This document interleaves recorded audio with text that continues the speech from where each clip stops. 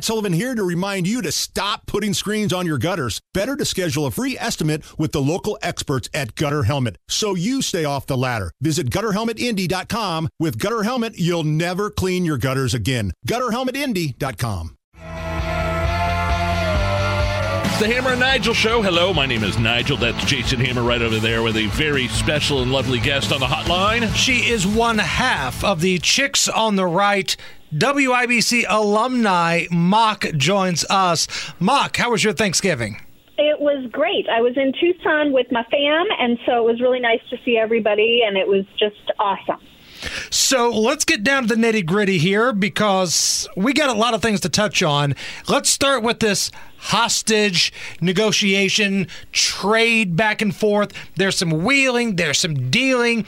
There are some people that say you never negotiate with terrorists.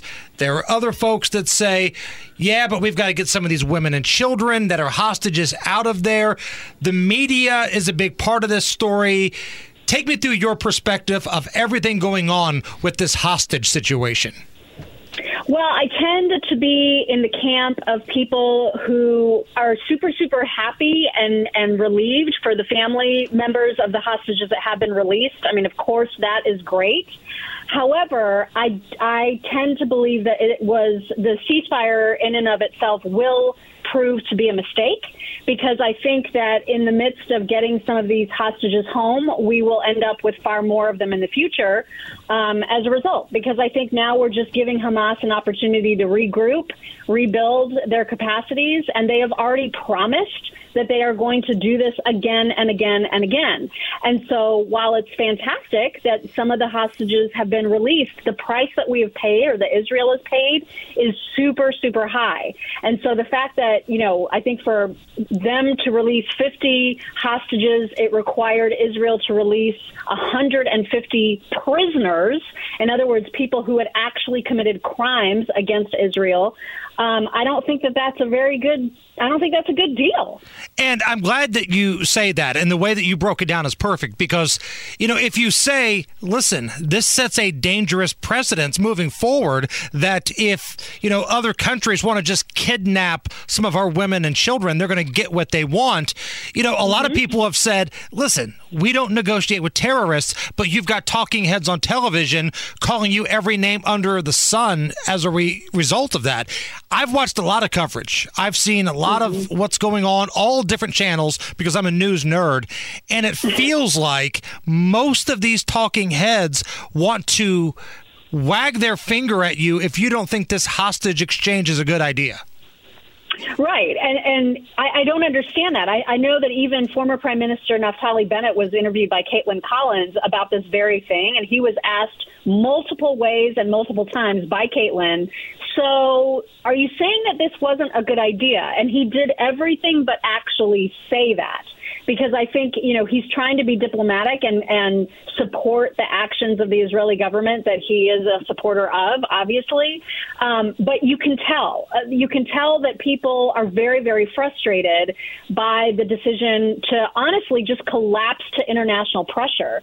And I hate that the United States was part of that pressure, and we were. I mean, there's no question about it. But the international community has put so much pressure on Israel to cease fire. That's been the call of the progressives now for weeks.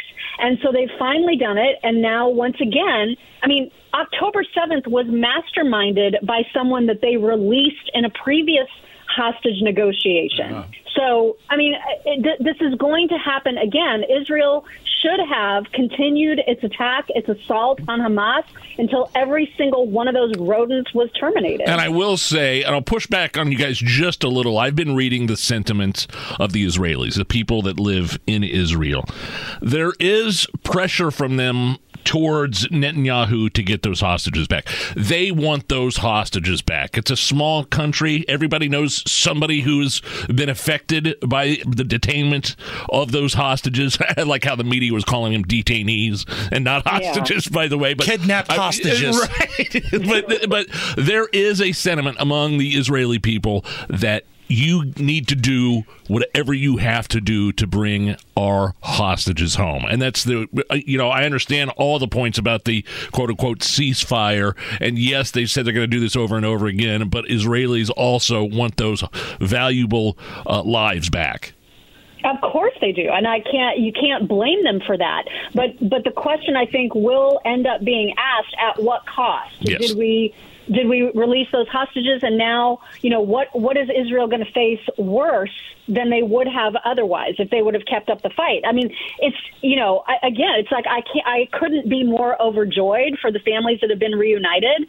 But the question will be, it will have to be asked: was the cost worth it? Are we going to now see more murders, more kidnappings because there was this ceasefire and because Hamas was able to build back up their capabilities? I don't know. I mean, I suspect, just based on history, that it's not going to come out and be a good decision in the end. Chatting with Mock from the Chicks on the Right, chicksontheright.com. So it feels like this is a question I'm probably going to be asking every single week, but another round of polling is out, shows Biden underwater, losing to Donald Trump. If Manchin jumps in with a third-party run, we're hearing that's going to hurt Joe Biden as well. You've got David Axelrod. You've got Morning Joe. All of these big voices for the political left basically begging Joe Biden to remove himself from the ticket. Do you think eventually those messages will be heard and Joe Biden will step aside? I wish I knew. We actually talked about this in our show this morning, and I am in just this weird position where I have no guesses on how this is all going to shake out. I mean, normally, like even during the 2022, congressional elections, like everyone was convinced that there was going to be this big red wave. And I felt like I was alone on this island of people where I was like, you guys, I don't think this is going to be a red wave. I think this is going to go really actually pretty badly for Republicans, all things considered. And so, and I was right about that. But this time I don't have a sense at all, because there are so many wild cards, because of Manchin, because of this no labels party, and then RFK Jr. in the mix of things. Everything is so bonkers. I don't think anybody that is predicting anything really knows what they're talking about. They are just absolutely pulling things out of the air, because I don't know how anybody can have a guess right now. It's so crazy.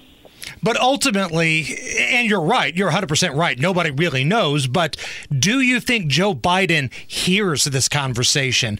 He's a little out there. Yeah. He may have lost his fastball a long time ago. He may crap his pants and fall down the stairs. We get it. He's not all there, but he's got to see all this. He's got to hear all this. He has to, right? And I think, there's been a couple of different interviews where he's been asked, what do you make of your terrible polling? And he is just, at least in the interviews, he's in a complete state of denial. He pushes back and he's like, well, you're just looking at the wrong polls, which is crazy. but he gets real defensive about it, which I find interesting. You know what I mean? So, because he could easily just walk away from those questions. But the fact that he's pushing back and trying to suggest, oh, no, there's you're just not looking at the polls that like me.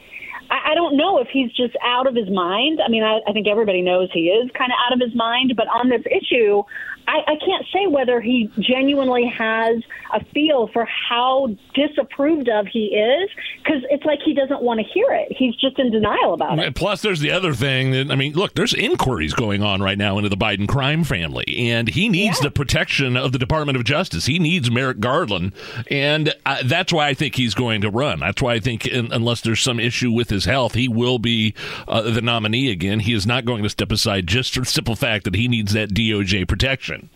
Yeah, well, I for Trump's sake, I hope it is Biden that is the person running, because there's no way that Trump beats anybody else. I don't think that he's going to beat Biden. Frankly, I hate saying that, but he definitely doesn't beat Gavin Newsom. There's just no way. And so, I think any Trump supporter should be hoping that Joe Biden sticks this one out. So you bring up Gavin Newsom. Greasy Gavin. This big debate coming up Thursday where it's Gavin Newsom and Ron DeSantis, the second place folks, if you will, having their own debate on Fox. This do anything for you, Mock? Well, it does something for me in that I'm going to watch it. But beyond that, I don't know how helpful it's going to be to either one of them. I mean, I don't know. I don't think this particularly helps DeSantis unless he does just remarkably well. And I actually have some doubts about that. And you know I'm a fan of his. But Gavin Newsom is so good at at sleaze, you know what I mean? Like, he's so smarmy and so effective at saying the right thing, even when he's spewing just absolute misinformation, because he'll start throwing numbers out there, right? And it sounds like he was good on Hannity. I remember when he was on Hannity a couple of months ago, and I had to admit, he was good. Oh, he's really, really, really good. And he snows a lot of people. And I think it'll frustrate DeSantis. And we just have to hope that, he doesn't lose his cool and do like that weird, cringy smile that he does sometimes.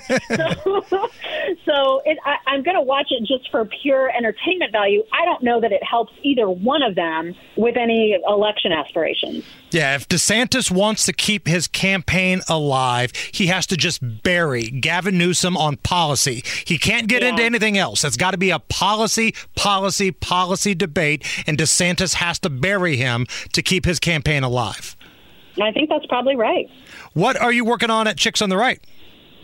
Well, probably the same stuff y'all are working on. I mean, we're following the releases very, very closely, and really following a lot of just how absolutely awful, particularly media outlets in the UK have been in covering the story. So we're going to continue to do that for sure. Hey, Mock, just quick side note. I saw on Facebook, are you moving out of the state of Indy? Yeah, I'm going to be moving probably this time next year. Wow. Where to? Yeah, South Carolina. Yeah, it looks like you got some nice property out there. I think so. It's looking really, really good. The house is coming along quickly now, so it's starting to feel really real. And it's my understanding that every person that moves into that state has to run for president. I know. I'm a little nervous about that because I don't want to. The pressure's on. Mock from the Chicks on the Right. Mock, we'll talk soon. Thank you. All right. Thank you. It's the Hammer and Nigel Show.